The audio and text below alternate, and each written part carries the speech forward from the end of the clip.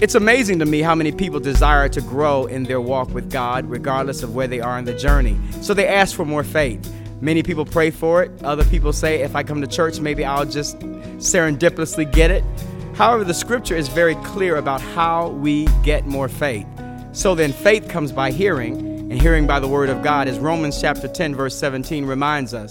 So our prayer for you as you hear this message is that your faith would go from where it is to where God intends it to be. Grow as you hear this word.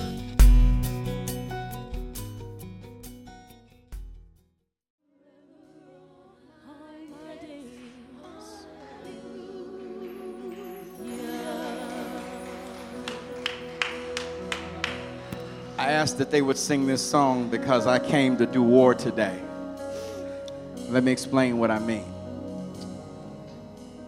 The Bible says that the devil comes to do three things.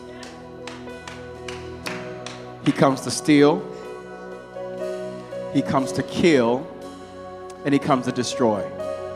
But the word of God says that Jesus came, and he came to do more than the devil could ever try to do. He came that you would have life and have it to the full.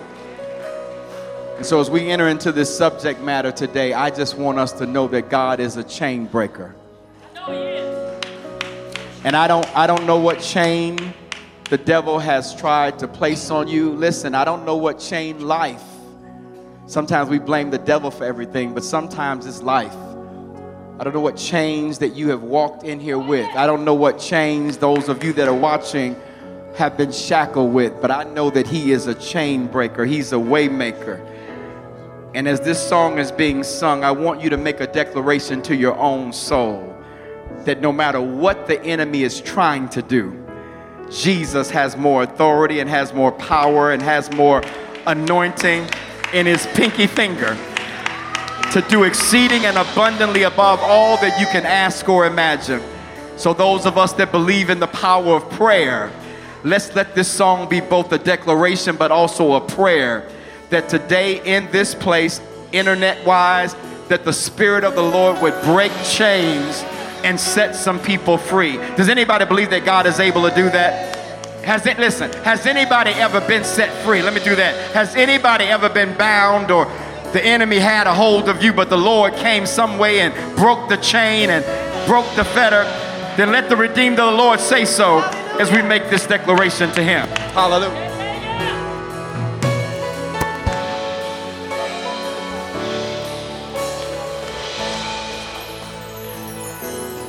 There is power in the name of Jesus. There is power in the name of Jesus.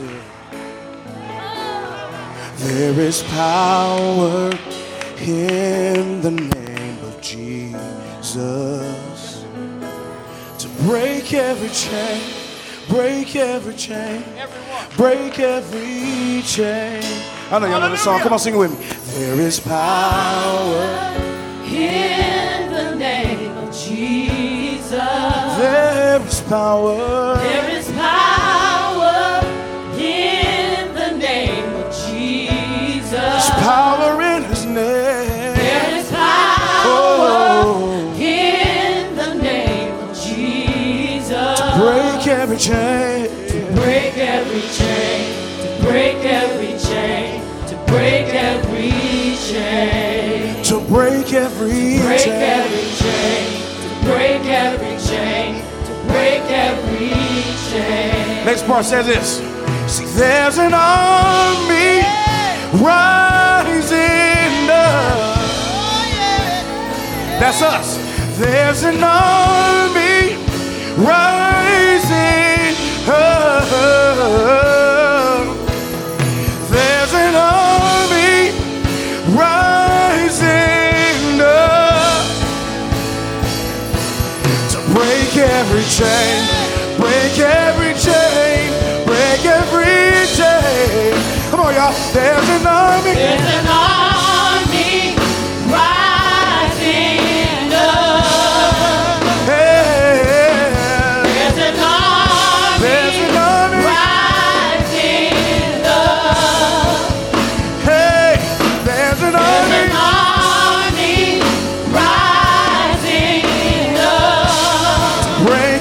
chain. break every chain, to break every chain, to break every chain. Come on, sing it one more time. There's an army. There's an army rising up. Come on, let me hear you, Citadel. There's an army. There's an army rising up. There's an army. There's an army Rising up. rising up. Oh, yeah. Break every chain, to break every chain, to break every chain, To break every chain. break every chain, to break every chain, to break every chain. Come on. Come on, somebody see the chains falling. I feel the chains falling.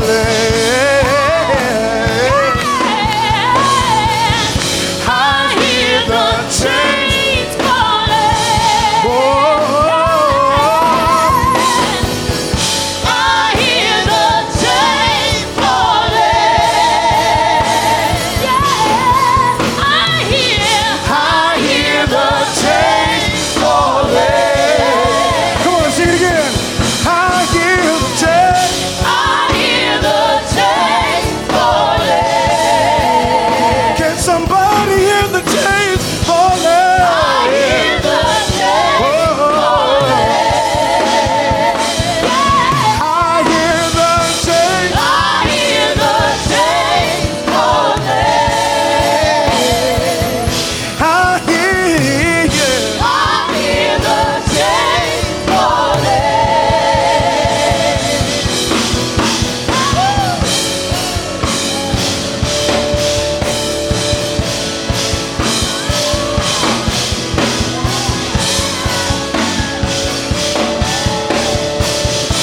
Come on, let's sing that one more time. See, I hear the chains. I hear the chains falling. I hear the chains. I hear the chains falling. I hear the chains. I hear the chains falling. Break every chain. I hear the chains. Break every chain, to break every chain. To break every chain. Break every chain, Every break chain. every chain, Every break chain. every Hey, chain. Break every chain, break every chain, break every chain. Hallelujah. Hallelujah. God, we thank you that you are a chain breaker. You are a deliverer. You are the only all-powerful God. And that there's nothing that you cannot do. Father, I know that those who are listening right now may feel so overwhelmed. They may feel so discouraged. The enemy may have blinded them in such a way that they have lost sight that you are a chain breaker. They may have lost the will to even reach out to you because they've reached out to you so many times before. So God, we're going to be like the friends of the invalid who could not speak for himself, but their friends, his friends, knew that you were in town, and they said, you know what, we're going to bring our friend to Jesus. We'll tear up the roof if we have to and lower him down so that Jesus can get to him. So God, we lift our prayers up for our brothers and sisters that are in this space. For those that are watching online, we lift them up to you. We may not know them by name, but Holy Ghost, we know you know them. They may not know how to pray, but we pray for them. They may not know how to reach out to you, but we reach out to you for them. And we pray in the name of Jesus that today, God, you would set someone free, that you would deliver, God, that you would heal, that you would restore as only you can. And God, we reach our faith out to you to believe you to do the impossible. And God, we trust you today to let your kingdom come and your will be established in our lives, that this world might know, God, that you still live. And it's in the name of the chain breaker. It's in the name of the way maker. It's in the name of our Lord and Savior, Jesus Christ, that we pray and we praise. And all that agree with that said amen and amen. Come on, give God a real praise. Make it the best one you can give to him. Hallelujah. Hallelujah. You may be seated in the presence of the Lord. You may be seated in the presence of the Lord. I'm so excited this Sunday to... All right, there we go. And I'm so grateful for our worship team. Can we give God praise for those who lead us in worship? Really, you all. Let me just say, I don't think we know how much warfare spiritually it takes to prepare the hearts of the people of God. You know how much stuff you walk in here with? You know, and when you're able to have all of that stuff be put to the side because the worship has led you into a space, we're so for them. I think my microphone's acting a little funny, so I need to get another mic. Oh, yeah, maybe. There we go. Let me begin by saying to you all that this series of messages has two purposes, two purposes. Well, the church really has two purposes. We have many purposes, but there are two primary purposes for the church. One of them, you all, is to build disciples or to make disciples. All right, that means that we're to grow in the knowledge of the word. The Bible says that pastors and teachers and evangelists and prophets, all of those gifts that he places in the church are there to equip you. Listen, to equip you to do the work of service to him. And that's an important thing to know, because some people don't know that that's the purpose of church. They come to watch, they come to maybe listen, they come to maybe be entertained. But the real purpose is that when you come, you are equipped. You're given the tools, you're given the understanding, you're given the wherewithal so that you can do what you can do to serve the kingdom. But the other huge initiative or calling for the church is to be evangelistic. That means to go into all the world and proclaim that Jesus lived, he died, he rose again, and he's coming back again, and letting people know that they can come into a saving relationship with him. So the church has two purposes: to do discipleship, or to help the Spirit of God build disciples, but also to equip us so that we can become evangelistic and help people that are far from God get closer to him. So this series of messages for the remainder of the year is falling in both categories. It is helping us, the church, to learn how to understand the people that he's called us to reach.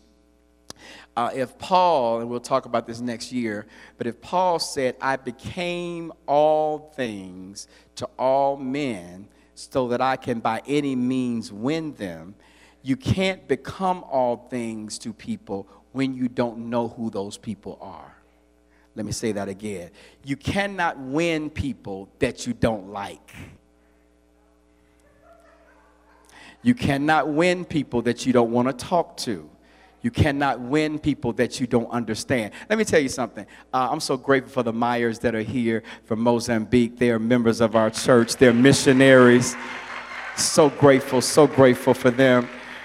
And let me just say, when you go to Africa and you go to Mozambique and other countries and they have other languages, no matter how much you love them and want to see them saved, you better learn their language if you want to reach them. You better learn their culture if you want to reach them. You just can't come from America and say, look, this is how we do it in the United States, so y'all just got... No. If you care enough about them to win their ear and win their respect and win their attention, you've got to learn them, right? And so you all, this past month, we've been talking about the family and the things that happen in our families. We talked about individuals who have been divorced and the challenge of divorce, and how does the church... Listen, we're not going to talk about what the Bible says about it, because this church has spent 18 years teaching you what the Word of God says about marriage, what the Word of God says about being celibate, what the Word of God says about being single, what the Word of God says about being married. We've done all those things. What we have not done is figured out when a person gets divorced, how do we treat them? When a person is single and never gets married and has a child, how does the church respond to them? When someone has been battered and has been in abusive relationships, how does the Church of Jesus Christ practically come around them to support them, all right? So you all, I pray that you all would hear these messages and don't feel as though we are condoning or celebrating or doing anything that would lift the person's decisions up against the Scripture. But what we are doing and what we get to get better at is learning how to love and care for and reach people who are far from God or who've been through some pain. Are y'all hearing what I'm saying to you? Amen. I'm saying that because the month of October has been the easiest month so far. Because next month, as we start dealing with those who've been involved in sexual sins, we're bringing the prostitutes in, and we're bringing the strippers in, and we're bringing the transgender and the LGBTQ people in. So if we don't get an understanding of how to treat the folk in the house right, when the folk who come that are not part of the house, you can't be looking sideways and acting funny. Are y'all hearing me? So let me give y'all a warning ahead of time. There are going to be some people that will visit our church that don't look like you, that don't worship like you, that don't act like you, and that don't serve the same Jesus that you serve. And the question will be, how will you treat them? Amen. So you all, as a pastor, I'm bound to teach us this. And I'm charged by God to help equip us to be the army of God rising up. We can sing all them songs all day, but if we're not willing to be the army that breaks the chain by a relationship with somebody in chains, chains will never be broken. I'm not about singing no songs and don't have application to the song. Are you hearing what I'm saying?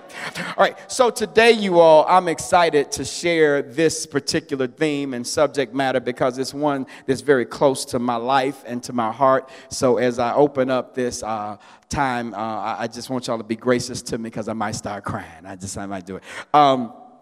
So you all, I grew up in a single-parent home in Chicago, and an amazing mom who raised me so well. I did a pretty good job. I'm pretty smart and extremely handsome, and so she did an incredible job. Listen, if you don't like you, won't nobody else like you, so you better start saying, come on, don't act funny. You better love you, because if you don't, ain't nobody else gonna do it. And so you all, I grew up not knowing who my father was, and I had father issues. Daddy issues. I had no idea who he was, didn't know. As a matter of fact, all of my classmates would make fun of me, talking about, I'm your daddy, you know, that kind of stuff. And even though it was funny to them, it was hurtful to me.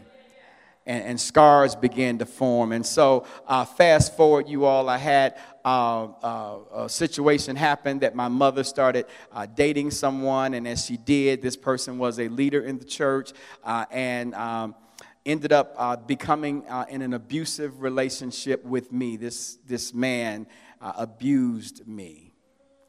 And it wasn't one time or two times. It was over the course of more than a decade. And you cannot go through that kind of abuse and just be okay. But what the abused do is we start blaming ourselves. And we start saying it's something that I must be doing, or something that I've done wrong. And then the confusion of why my mom would not hear my cries to her about, Mom, this is what's happening. And for her to say, don't lie, that's not happening. And I realized that I had no safe place with the only person in my life that I felt that I had, which was my mom. And so, you all, I began to learn how to build a wall and learn how to build coping mechanisms so that I could keep my mental sanity in the midst of this continued abuse and this continued confusion. And, by the way, this individual was the head of the deacon board of the church that I attended. So for me to go every Sunday and hear the prayers and hear the worship of the very person that was abusing me became a conflict in my head. Are y'all hearing what I'm saying to you? And so I began to have a very low view of myself. And I'm talking about so low that I hated myself. Didn't like myself, but I felt like the only way I could even find some measure of relevance in life is if I go into academics and try to be as smart as I could. And so I would end up acing all the tests and trying to be as academically profound as I could. And I ended up going on to some of the major universities and some of the major prep schools in the Chicagoland area, and did quite well, but became an adult broken.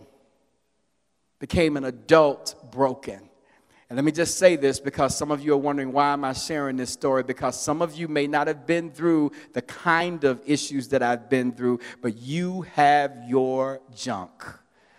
You've got some stuff that has happened to you. You've got some stuff that did not happen to you that has marked you and scarred you and created a view of yourself that is not the view that God has for you. And whether you know it or not, you'll find things to soothe the pain.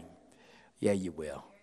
You know what's so funny about church folk? Y'all so good. When we talk about stuff that's right on your alley, you act like it's not something you're like, I love church folk. I mean, y'all should really see yourselves like, I wonder who could that be that's ever had anything that happened to them. And that, that's fine. I get it.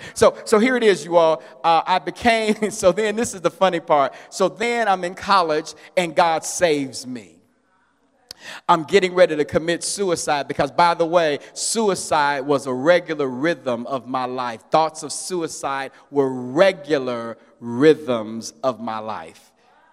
It wasn't like I wanted to do it. I tried to commit suicide 3 times before becoming a Christian and twice after, and one as a pastor.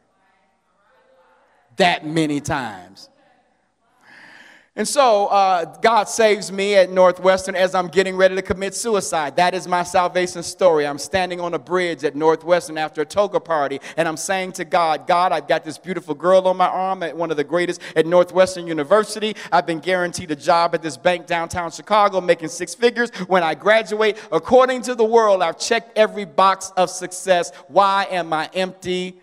Why am I not happy? Why is nothing filling up this space? I grew up in church, but did not have a relationship with God. That is why church, I don't care who y'all are looking and nodding, bobbleheading with me. Y'all can come here every week, but some of you all may not have a relationship with God. You might have a relationship with church. You might have a relationship with the preacher, but you may not have a relationship with God. And I grew up in the church and didn't have a relationship with Jesus.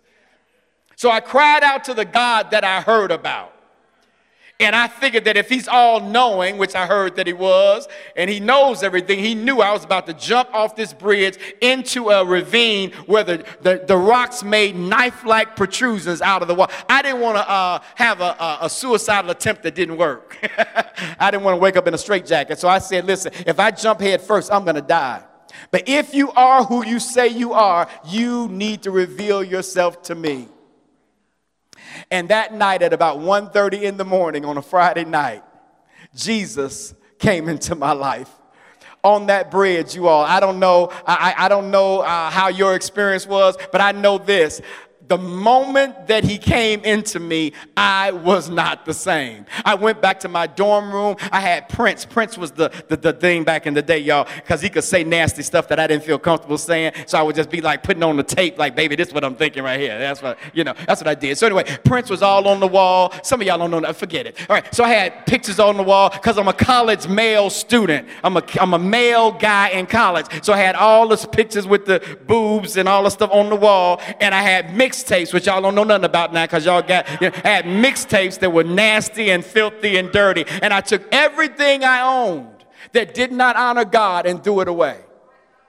I did not need a deliverance sermon. I did not need a deliverance series. I knew that God had come in my life, and I did not want anything in my life that did not honor him. I picked up my Bible for the first time. And some of y'all don't even do it except when y'all come here and I said turn to. So don't look at me sideways. Don't look at me like, I can't believe that. Well, you know, because how you do. So I picked up my Bible for the first time and from cover to cover read the Bible. Took only bathroom breaks. Changed my life. I'm like, I got to tell somebody about this. I went to the student union building and got a room. And I said, I want to have this room to do a Bible study. And over the course of the next several days, about 100 or so students were coming every day to hear what I had learned about God. And then I said to God, God, I could do this all the time. And he said, you will.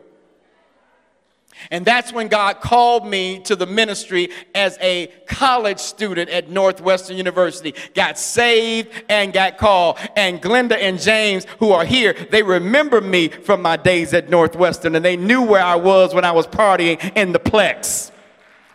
But God saved me and changed my life. And now, many years later, my college friends who saw me lost and acting wild at parties are now part of the church that I pastor. You can't tell me that God ain't real. Fast forward.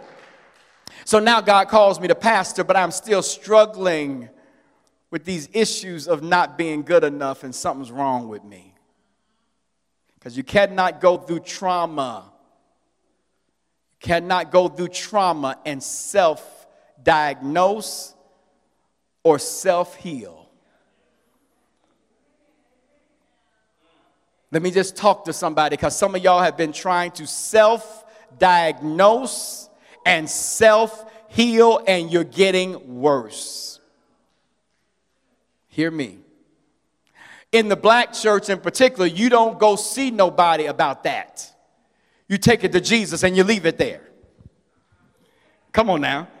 You better take it to the altar, right? So boy, did I take it to the altar. As a matter of fact, y'all, I'll never forget T.D. Jakes was in Atlanta. I flew to Atlanta, Georgia, because he was having a prayer meeting to have Bishop T.D. Jakes lay hands and anoint me so that I could be set free of my mind being crazy. I waited in line for hours. Bishop Jakes prayed the prayer. I felt the anointing of God, and I still didn't change, even with the bishop.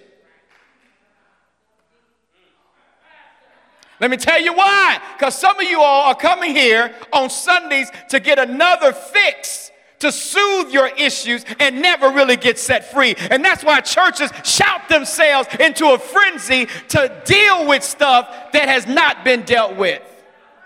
And I'm not going to be that kind of church, nor that kind of pastor where we're shouting, and we're shouting our way into mental institutions, and shouting our way into hurting people, and shouting our way into lifestyles that are dangerous. We are going to be set free by the power of God and by the things He's put in the earth to help you.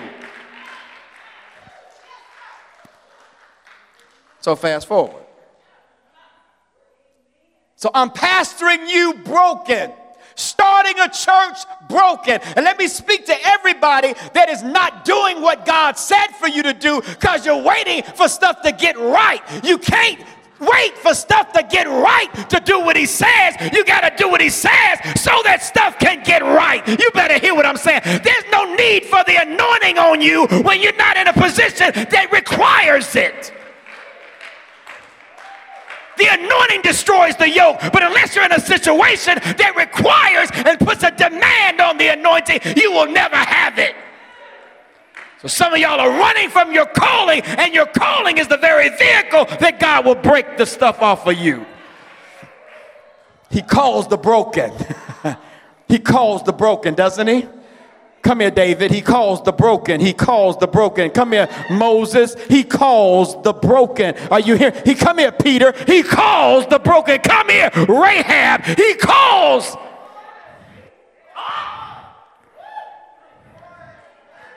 Oh, He called me. Listen, I may not know a lot of stuff, but I know He called me. You better hear me. I know that. Does anybody in here know that God saved you? You may not know a lot of other stuff, but you know, listen, I may not know that, but I know one thing. God saved me. He touched me long time. Oh, I feel I wasn't intending to do this today, but God told me to do it. He said, tell your testimony. Because pastors don't act like they've been through nothing. Pastors don't act like they've been with the people. The shepherd needs to smell like sheep. And when the sheep can't smell, the sheep smell on the shepherd. They have a hard time following a shepherd that don't smell like the sheep. I need to know somebody that can identify with what I'm going through. I know what it's like to show up at church crying. For one whole, when we were over at St. Matthew's, y'all remember me telling y'all for a year on my way to church, I would park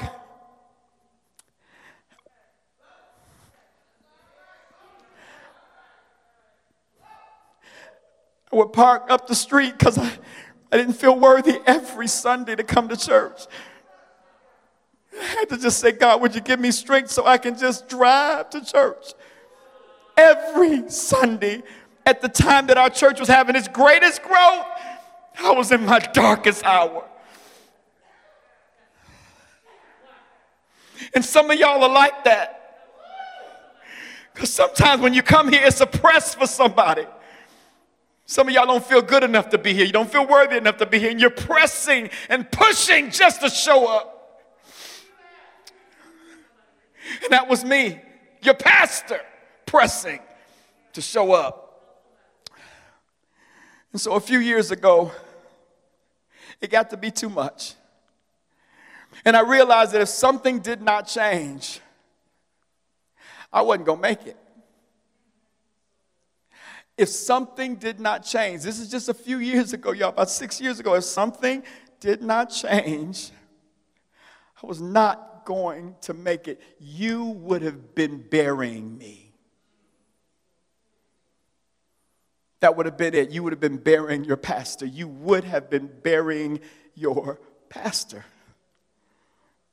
So I said, I need to step away from this, and I need to get some help. And let me say this, because hear me well now. You don't have any kind of listen, when you know coronavirus is happening, you may go through a little bit of something like trying to, I don't know about, but you go get your shot.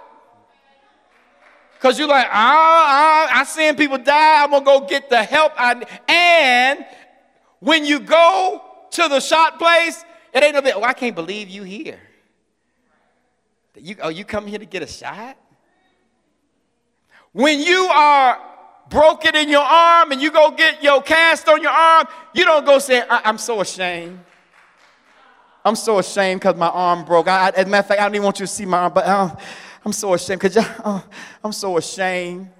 When you walk into the hospital, is there like this feeling of shame when you go in and there's been an arm broken? No, ain't no shame. I'm coming to get my arm fixed. So why is there shame about your mind when your mind ain't fixed?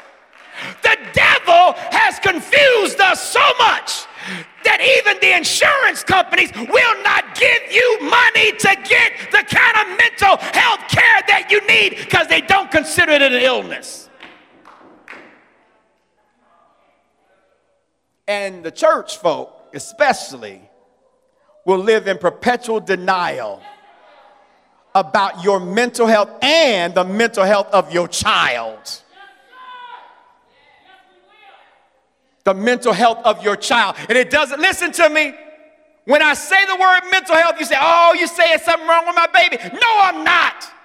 I'm saying that there's something broken that God has given in the earth to be fixed. But because there's a stigma associated with it, we don't even go through the protocols to get it dealt with. But the devil is a liar. We will be healed. Come on, somebody in here.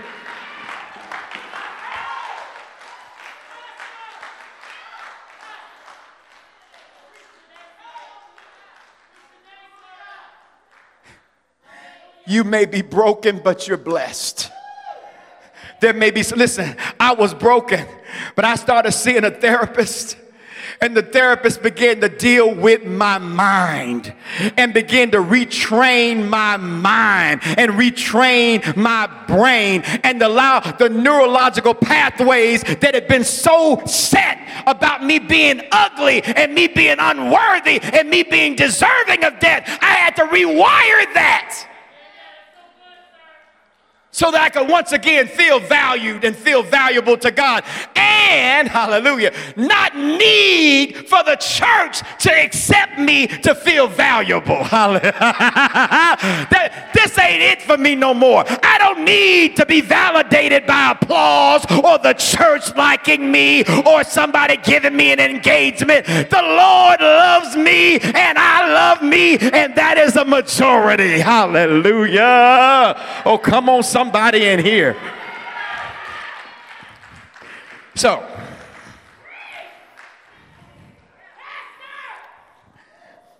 when I began my journey, they basically said developmentally I was 8 years old emotionally. Married, 8 years old. Father, 8 years old. Pastor, 8 years old. So watch this now. Some of you are requiring of me what an 8-year-old could not deliver to you.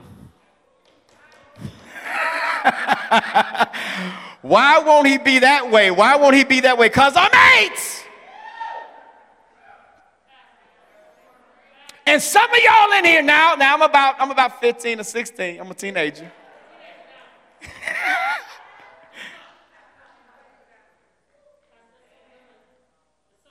But let me just say this to you, church. I needed to be transparent because most of us don't talk about this. And for every person that's been abused,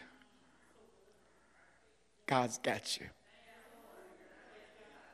For every person who wakes up in the morning looking at yourself and you can't stand what you're looking at, that was me. I didn't not like me, I hated me. You understand me? I hated me. And that creates people cutting. That creates people doing things. And that creates relationships where you allow people to hurt you because you don't feel valued enough or valuable enough to say that, no, you can't do that to me. It creates systems where people can take advantage of you. So I just stand before you today saying, to God be the glory for the things that he has done in my life. And I'm not perfect, but you got a pastor that no longer hates himself. You got a pastor that no longer feels that the whole world is unraveling every day. You got a pastor that was able to preach my father, and I call him that because it's the only man I knew who abused me. I preached his funeral. I preached his funeral and I love him. I love him. You know why? Because when you realize that a person who hurt you could do that, something's wrong with them. So why would you, who have gained a knowledge in Christ and a maturity in Christ, not be kind to the person who you know something is wrong with them? So today, I'm excited to have an interview with a member of our church. And I'm so grateful that this month, we've not had to go outside of our church. We've not had to go outside of our faith community to have these conversations, because we've had these people right in our church. And we thank God for the members who stood up and were able to share. Come on, can we give God this month for the members who shared their lives in front of us? And today, you all, I'm excited to bring a member to our, someone to our pulpit that is such a blessing. Dr. Mary Bronner. Would you come, Dr. Mary? Hallelujah. What a blessing she is. And we're going to talk about her testimony and hear what God has done in her life and get a chance to lean into what God will do. Amen. Praise the Lord. Give God praise today. Hallelujah. Well, as I've said before, this is an opportunity for the church to learn. And I realize, and I know you're very eloquent, you can do all this, but I also know the vulnerability that it is to open up and to share the things that you're getting ready to share. So can we pray for you? Let's pray together. God, we love you and we thank you for this time. Thank you for this Sunday and for its subject matter. Mental health is a real challenge in our world. Emotional health is a real challenge in our world. Help us, Lord God, to not allow the stigma that the world has placed on this subject matter to keep the church from being a vehicle of true healing and deliverance. Help us, oh God, to be able to lean into these challenges and know that you are the God of all flesh, and you've given us the answers to every single problem. And so we give you glory and honor for Dr. Mary and for her courage and be able to tell us a little bit of her story today. Would you get the glory and honor is our prayer in Jesus' name. Amen. Well, we're so grateful to have you with us, and just want to hear a little bit about your story as a Christian. What is your background? Did you grow up in the church? And I'll just let you share a little bit of your testimony. Then I'll lean into the questions. So just share a little bit of why you're on this stage, but beginning with your journey with Christ and your journey as a child. There you go. Absolutely. I grew up in the church. I've been in the church since I was 5 years old. I was a member of a denomination called the United Holiness Church, and I was very involved. My mother was very involved. Let me back up. I come from a dual-parent household. My father was, you would probably say, was a workaholic. So I did not really see my father. My father worked most of the afternoon, so when I was at school and when I was in the bed, he would be coming home from work, and when he would be going to work, I was already at school, and that was pretty much my life up until I went to college. So that was it. So my mother was pretty much my rock. She was our church secretary, and not only was she the church secretary, she was our denomination district secretary. So not just being in church on Sunday, all day Sunday. I also had to travel with her when she went to district meetings. So during summers, kids would usually go to summer camp, and they would be hanging out with friends, and I was traveling to North Carolina or Ohio or wherever, sitting in business meetings with these elders and learning the ins and outs of our denomination. So by the time I was a teenager, my mom was like, well, you could take over taking the minutes on this district meeting. And I'm like, I don't want to. But that was pretty much my shaping. I was baptized as a young child. I believe I was 7 or 8 years old. But like many people, I was going through the ritual of church. I knew church, I knew the scriptures, have a certificate to this day about how I learned how to recite the Old and the New Testament. But I really didn't have a relationship with Christ. And my mother, before she passed away in 2003, she would always say to me, she would call me May. That's my nickname, and my best friend called me that too. She was like, you have to have a relationship for yourself. It's not what mama can do for you or daddy can do for you, what the preacher is, it's you. So I'm hearing this, but I didn't internalize it. You know, as a teenager and a young person in college, I'm like, okay, I hear you, but the Q's having a party, so. So that is that. So in 2002, my sophomore year in college, I remember it like it was yesterday. I was in African American history class, and I got this feeling, and I'm like, something is wrong, but I don't know what it is. So I go about my day. I worked a work-study job on campus. I attended Eastern Michigan University, and I'm telling my boss, I'm like, something is wrong, but not with me, but somebody I know. Not really knowing that it was the Holy Spirit letting me know that something was wrong. And they're like, that's impossible. That can't happen. It's just you. You're probably stressed about a test. And I'm like, I don't have any tests coming up. I don't know. So I work my shift. I go back to my dorm room, and I get a phone call from my aunt. And she said, I've been trying to contact you all day. It's about your mother. And I'm like, what about her? She had a massive stroke, and she's in the hospital. And I know you don't have a car, but you need to find a way home right now because your dad is not doing well. He can't handle it. And I'm like, Jesus, we all broke college students. I don't even, and back then in 2002, I didn't have a cell phone. So I'm like, I don't even have a pay card. That's what we had to do back in 2002.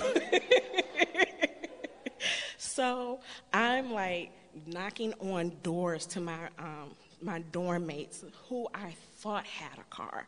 And I'm like, well, do you even have a pay card where I could go downstairs and use the phone so I could call home? And they like, no. And I'm like, okay, let me see. Let me go in my little drawer to collect my coins. And I walked to the gas station and bought a card. And I went to the payphone. And I called my god sister because that was the only number I knew by heart outside of my own. And I'm like, something happened to Mama. I'm not really for sure. They said she had a stroke. I need to come home. She was like, I got you. Came, brought me home, and I see my father sitting in the middle of the floor, looking distraught. I have no idea how long he sat there. I just asked him, I was like, where is Mom? And he was just out of it. And I'm like, what hospital did she go to? And he wouldn't respond. And I'm like, Jesus, I don't know what to do right now. But I need to find my mama, and I'll deal with my dad later. So I grabbed his car keys, because like I said, I didn't have a car. And I'm like, we live on the east side of Detroit at the time. I'm like, what hospital can I go to? So I'm just thinking. So I drive to, it's St. John's. It was on Mack and Ross. And I'm asking the people at the reception desk in ER. I'm like, this is my mother's name. Here is my ID. I am her daughter. Where is she? They was like, oh, she was here, but she was transferred to such and such hospital. Okay.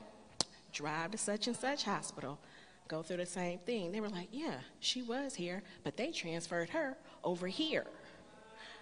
And I'm like, okay. So I get to the final hospital, and a doctor came out, and he said, we've been trying to get in contact with your father all day, but he's not answering. And since she has been here before, she put you as her next of kin. So we need you to make decisions now. Sophomore year in college, 19, 20 years old, making these life or death decisions. And I'm like, I don't know. So they were like, they're going through what's going on. And I'm like, okay. And they're like, oh, are you pre-med? And I said, no, I'm a psychology major, so I understand a little bit about like the brain and how it works. So this is what you're telling me. So if it affected this side of her brain, this is what's happening with her body. And they were like, okay, you do understand. So they said she cannot speak. She doesn't know who she is. She doesn't recognize where she is, and she's out of it. So don't be alarmed when you see her. See her.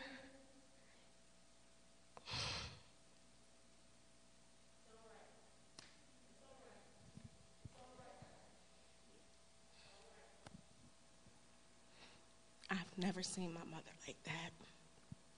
But when she saw me, she just kept saying, May. She was like, May. So the doctor was like, she's speaking, but why does she keep saying May? And I'm like, because that's my nickname. Fast forward, I'm going back and forth to school, so I would come home on the weekend, try to find somebody to bring me home, take me back on Sunday, and be in school, come back, be with her, tend to my dad, and try to go to church at the same time, and still have my work-study job, and still try to have a social life, and study. So it was like a lot. January of 2003, once again, I'm hearing this voice and feeling this feeling, not really knowing then that it was the Holy Spirit. And it was like, you need to go home. And I'm like, I don't want to go home. At that time, I'm still trying to have a social life. I was going through a process. I was interested in becoming a member of a particular sorority. And I was like, no, this is inconvenient to me. And it got louder and louder, and it was like, go home. And that day, I got up and left my class, went to the administration office, and was like, I would like to do a complete withdrawal. I have family issues that I cannot go to school right now. They gave me the complete withdrawal. I went to my work-study job, told my boss, I'm like, I don't know when I'll be back, but I can't be here. Came home. 48 hours later, my mother died. So my father, once again, was just completely out of it. And I had to handle everything. Like, And you're an only child. And I'm an only child. So imagine having to plan a funeral, deal with insurances, deal with family members, just everything on my own, and attend to my grieving father. So, which, by the way, 18 years later, he is still grieving. So, not really processing everything that happened, I started to rebel. I was like, God don't love me because he took the one thing that kept me grounded. So when I went back to college, I started drinking. I became hypersexualized, ended up in a very unfortunate situation where I trusted a man and he took advantage of me. And it wasn't until literally this year in therapy that I was able to even admit it. So, and I just went on through my life. So 5 years after her death, a really good friend of mine was murdered. Someone broke into his house, mistaken identity, shot him in his sleep. And I'm like, I can't deal with this either. So the only thing that I could think of, I was like, Lord, I need my mama. So I drove to the cemetery. And I'm like, I'm going to sit at her gravesite and I'm going to talk to her. And the one thing my mother made me promise when she was alive, she was like, don't buy me no tombstone. She was like, take that money and pay for college, buy a car, do what you want to do, but don't do that. She was like, because I'm not going to be there, baby. I'm going to be with the Lord. And I'm like, so I honored that. But when I was at the cemetery, I'm looking for her marker because I knew it. And I'm going through, and I couldn't find it. And I'm like, Jesus, I just need my mom. And I remember dropping to my knees. I don't know how long I was at the cemetery, but when I came to, my clothes were completely dirty. There were holes all over the graves. My fingernails are dirty. And then I'm realizing, like, okay, I need help. I literally just tried to dig up a grave with my hands. And I see the groundskeeper, and I'm looking at the time, and I'm like, oh my goodness, the cemetery closed like a half an hour ago. And I said, I'm so sorry. He said, I tried to, but something wouldn't allow me to get to you. So I knew you needed that. And I'm like, okay. But when I came to, the sun, it shined so bright on me. And I felt a cool breeze. And when I tell you, Pastor Carey and congregation, I literally felt something just wipe my tears away. And it was like, get up, you're okay. And I'm like, okay. And that was my first time as an adult truly experiencing the Holy Spirit. So I'm like, okay. Fast forwarding, 2015, I am now a full-time family caregiver to my father because he has had some health issues, hypertension, high cholesterol, not really taking care of himself, and now, boom, he's diagnosed with colorectal cancer. And they're like, we need to do this now. We need to operate now. And I'm like, okay. Decided to move him in with me. I gave up my career. I postponed going to grad school. And I'm like, okay. So while he has his surgery and he is now home recovering, I re-enroll into my doctoral program. But I didn't truly realize the mental strain of being in a program at that academic level while dealing with my dad's stuff and not really dealing with my own, how it affected me. So, fast forwarding, August 2016, August 17th, I was just crying, and I'm like, God, please, I don't want to feel this way. I don't know what's wrong with me. And I know what to do because by now, I have a psychology degree. I have a master's degree. I'm a formal social worker. I can do this.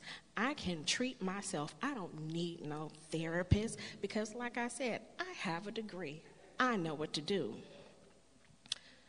But I was still feeling that feeling of something isn't right. So I went into my dad's room and I grabbed his hair clippers and I went in the bathroom and I shaved my head completely bald. And I looked at myself in the mirror, and that's when I realized, I'm like, I need help. But also, in that same moment, I was able to see myself thoroughly, authentically me. And I'm like, it took me to shave my head and take my hair all off for me to see me for who I am. So I started posting these posts and pictures on Facebook, like Journey to Love Me. That was my hashtag. And people was like, yeah, girl, look at you. Go, queen. Yes. But still deep inside, I'm not dealing with my junk. I'm using the external validation to try to heal what was going on with me. And I'm like, people like me. I got 189 likes on this picture, so therefore I'm likable. But it's like, but do I like me? Am I enough to me? So I'm like, okay, Jesus, let's try therapy one more time. But once again, I wasn't ready because I thought I knew more than them because I had the degrees. So I'm like, okay. And I'm still serving in the church. At this time, I would think I was serving in hospitality at the time here. And going on and on. My father is in and out of the hospital. Fast forward to 2018. Every single day I cried. Every day I would show up to church and still serve. But deep down inside, I was broken.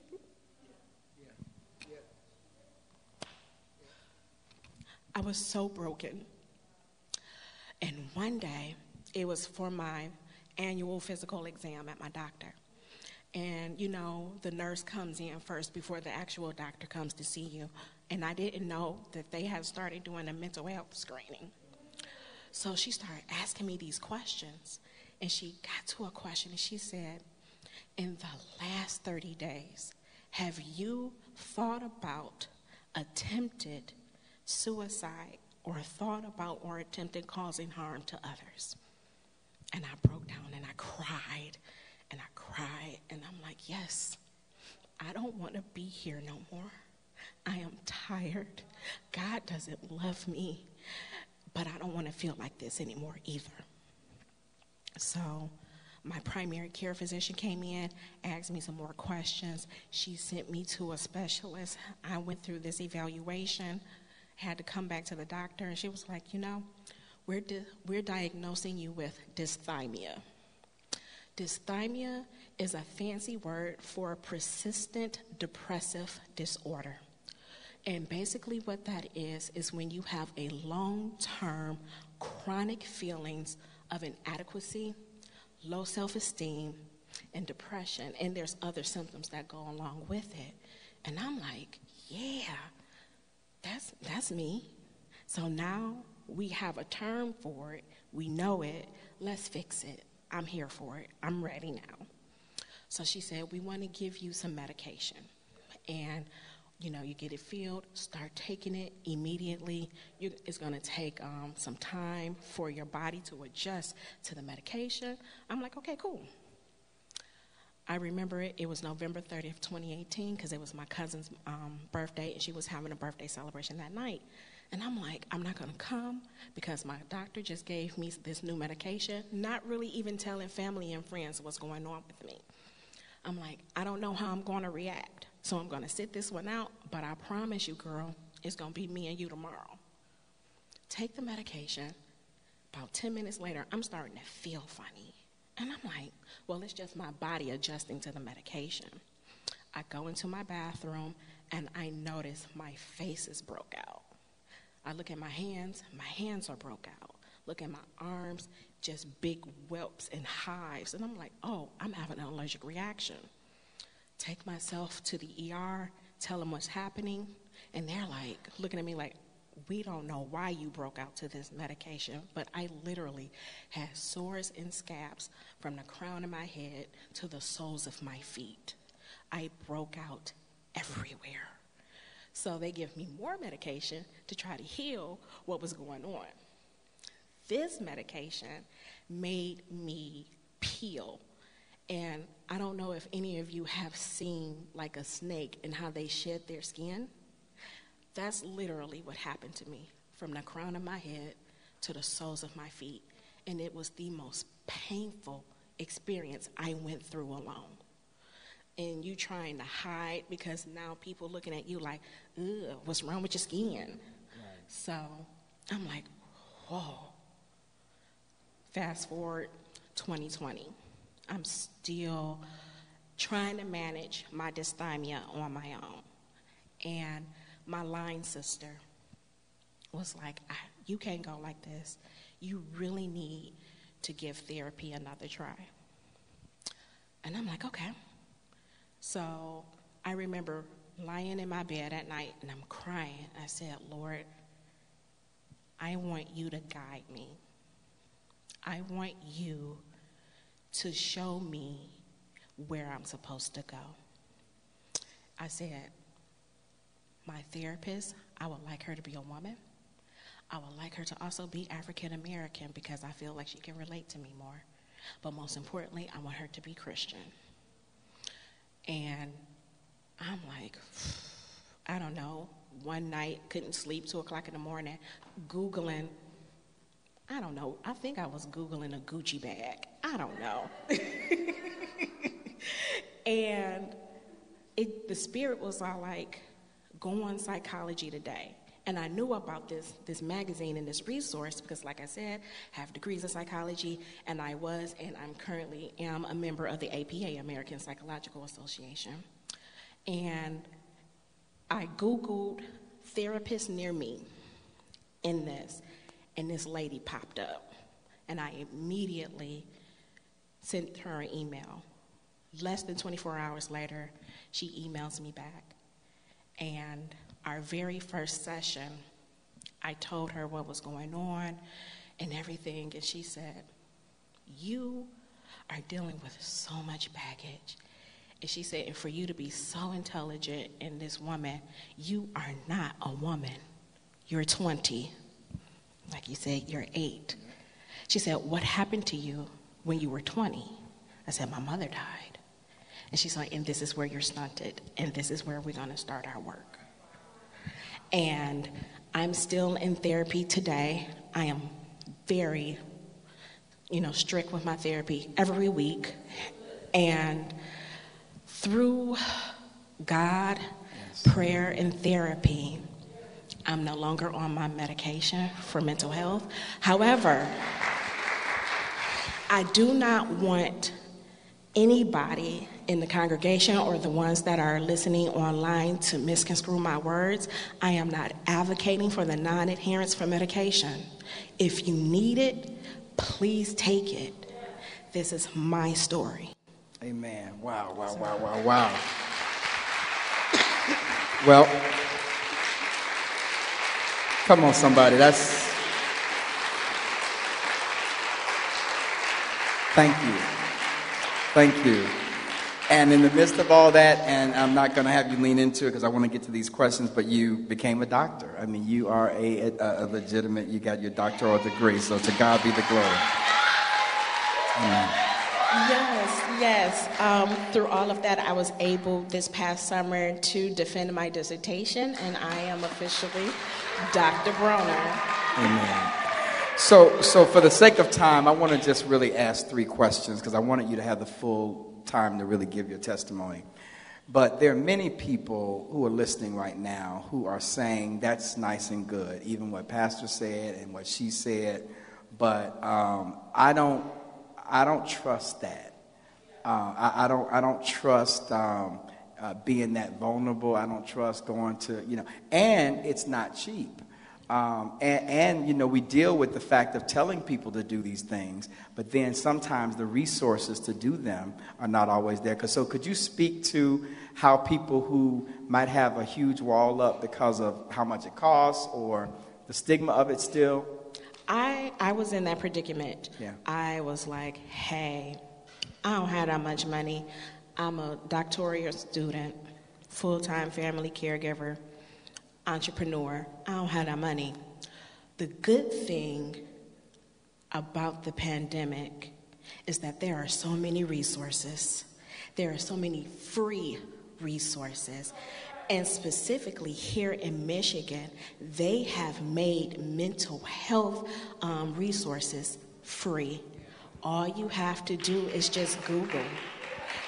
And she's going to make sure that our website provides all the information and links that people can have. Absolutely. So if you're listening, you can go onto our website and access all of that information. Absolutely.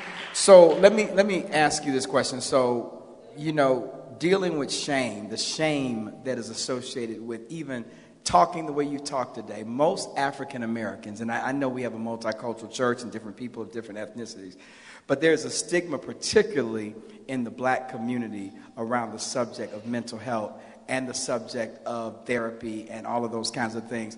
What would you say to African Americans who say, look, I'm just going to take it to Jesus and leave it there? I am not saying that God can't do all things and heal all things. However, he put people in places to help you.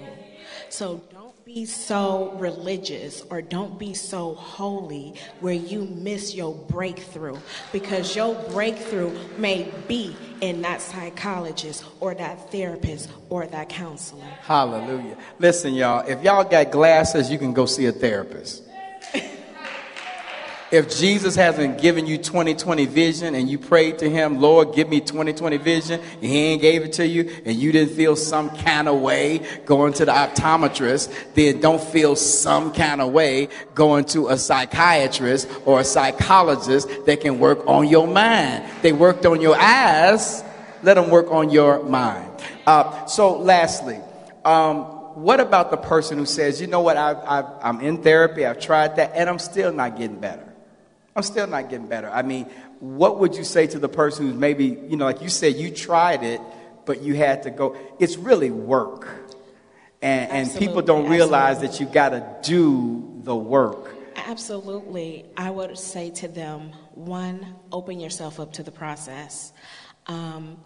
Therapy is not always fun, it's not glamorous, it's not glitter. You will have a mirror in front of you, and it will reflect sometimes the most ugliest part of you, and you have to be open to that and also embrace it, because that's where growth is and that's where your breakthrough and your healing is. So just open yourself up, because if you are truly ready to make that step and you're truly ready to break the chains and to be free from that, you have to be open. Last question. We've been talking this entire month about and every person that we've come, we've asked this question about what you would say to the church. The church has been given the task of being the hope of the world, right? But what would you say to the Church of Jesus Christ in the way that we should handle people who struggle with mental health, emotional health, or really any any developmental issue.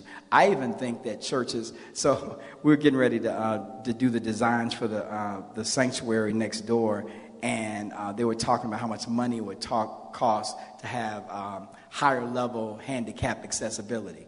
And we could do a cheaper version, which is like a little metal ramp or something else. And I'm like, let's just go to cheaper version. Then I broke my ankle, and I had to be in a boot for a whole year. And all of a sudden, I realized how having accessibility was a real issue. And I revisited the plans, and I said, I think we need to have an elevator, a little lift, so that people in the choir can be able to get to it. And so what would you say to the church about the way in which we don't engage people that have developmental issues, people that have mental issues, emotional issues? What would you say to the Church of Jesus Christ about what we could do better in serving those communities? One, we have to take away the stigma of mental health. It is okay. Everybody has their stuff, as you said. We are all people having a human experience. It may not be yours and it may not look like yours, but we are all going through. So we have to be mindful of how we treat someone. My mother used to tell me, at any given moment, at any given day, you may be the only Bible that somebody reads. So we have to act and carry ourselves accordingly. And as the hands and feet of Jesus Christ in the church, that's how we truly have to act. So we have to operate in love. And also, depression doesn't look the same. Mental health doesn't look the same. So somebody can be serving, somebody can be strong, and they can have their stuff and they are struggling. So reach out to somebody and just say, I love you. How can I be here for you today? Hallelujah. Can we give God praise for Dr. Brown on today? Wasn't this an awesome Sunday? Thank you so much. Hallelujah. What a mighty God. Listen, you all, as we continue to go forward today, I want us to pray, because I know that there are people that are listening right now. This is where you are now, and you're struggling, and you're dealing with some things. Or maybe you have children, or maybe you've got loved ones that are dealing with things. There's no shame in it. There's no stigma when you're broken. But God has called us to be agents of healing. So every head bowed and every eye closed. God, we love you. Thank you for this amazing woman whose the enemy's plan was to kill, to steal, and to destroy. But look at her now. Here she is, God, and doing what you've ordained and living in a way that would be honoring to you, God. And thank you for what you've done with her. But you're not a respecter of persons. She is exhibit A of what you can do for all of us. And so for the broken, God, thank you for being the healer. For the person, God, who's struggling with their self-worth, thank you for being the one that would elevate them to know that you love them and you see them as a child of God. And so now, God, I pray that you would bring deliverance and that you would bring healing and that you would bring courage to those that are listening now who struggle in any way with emotional baggage and emotional health issues and mental health challenges, depression of any kind.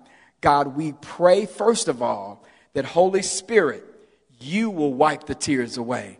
Just as she said, as she was sitting in the grave and digging up graves, she felt the breeze wipe the tears away. God, you're able to do that right now for somebody.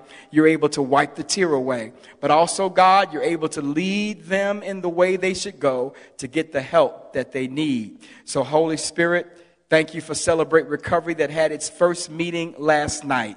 The room was packed. Hallelujah. Thank you for the opportunity, Lord God, for our church right in the heart of Detroit to have an opportunity that people that have their hang-ups and their issues be brought out and not be shamed, but that a place can be present for healing and for deliverance and for help. So thank you for right here at this church, an opportunity for people to connect with that. But also, God, on our website, those resources that are available. And thank you that Michigan has become the state that says we realize mental health and what its challenges are. And that things that were once impossible to do financially are now able to be done. So God, would you give courage to her, Give courage to him to do that. Others that are in other states and maybe other countries that are listening, Father, we pray that you would open up their doors of resources, that they would be able to find the resources near them that would help them in their journey. As heads are bowed and eyes are closed, maybe you're here and you're listening and you say, you know what? I need Jesus. I heard these testimonies and I heard yours, Pastor, of how God sustained you. I heard Dr. Bronner's testimony of how the Lord sustained her. I need that Jesus in my life. And let me just say to you, you can be in church but not know Jesus. You can be listening right now and still not have given your life to him.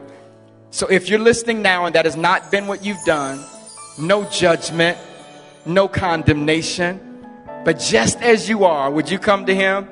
The Bible says in Romans chapter 10, verse 9, that if you confess with your mouth and believe in your heart the Lord Jesus Christ, that God raised him from the dead, you can be saved. You can be saved from yourself, saved from the hand of the enemy. One of the great things about having heard what you just had a chance to experience is that your faith has gotten stronger. There's no way that you could have heard this message and your faith has not been increased. But where do we go? How do we move from faith to faith? The Bible is very clear that if you have not really made the greatest decision of your life, which is to become a Christian, you've really missed the great joy of the journey. So wherever you are, if you would like to have a personal relationship with Christ, do what the scripture says. Call upon the name of the Lord and you can be saved. Pray this prayer. Lord Jesus, I acknowledge that I'm a sinner. Forgive me of my sin. Come into my heart. I receive you now as my Savior and as my Lord. I'm trusting you and only you to direct my life. In Jesus' name. Congratulations, wherever you are, that means that you have become a believer. For those of you that are already believers, your faith is now stronger. Don't be merely a hearer, but be a doer, and let's change the world. If you just prayed that prayer, you have an opportunity to reach out to us, and we would be honored to serve you and help you in your journey. Please contact us at area code 313-871-FORT, or please visit us on our website, citadeloffaith.org. That's simply spelled CITADEL of faith.org, all one word. We would love to hear your testimonies. We would love to hear your prayer requests.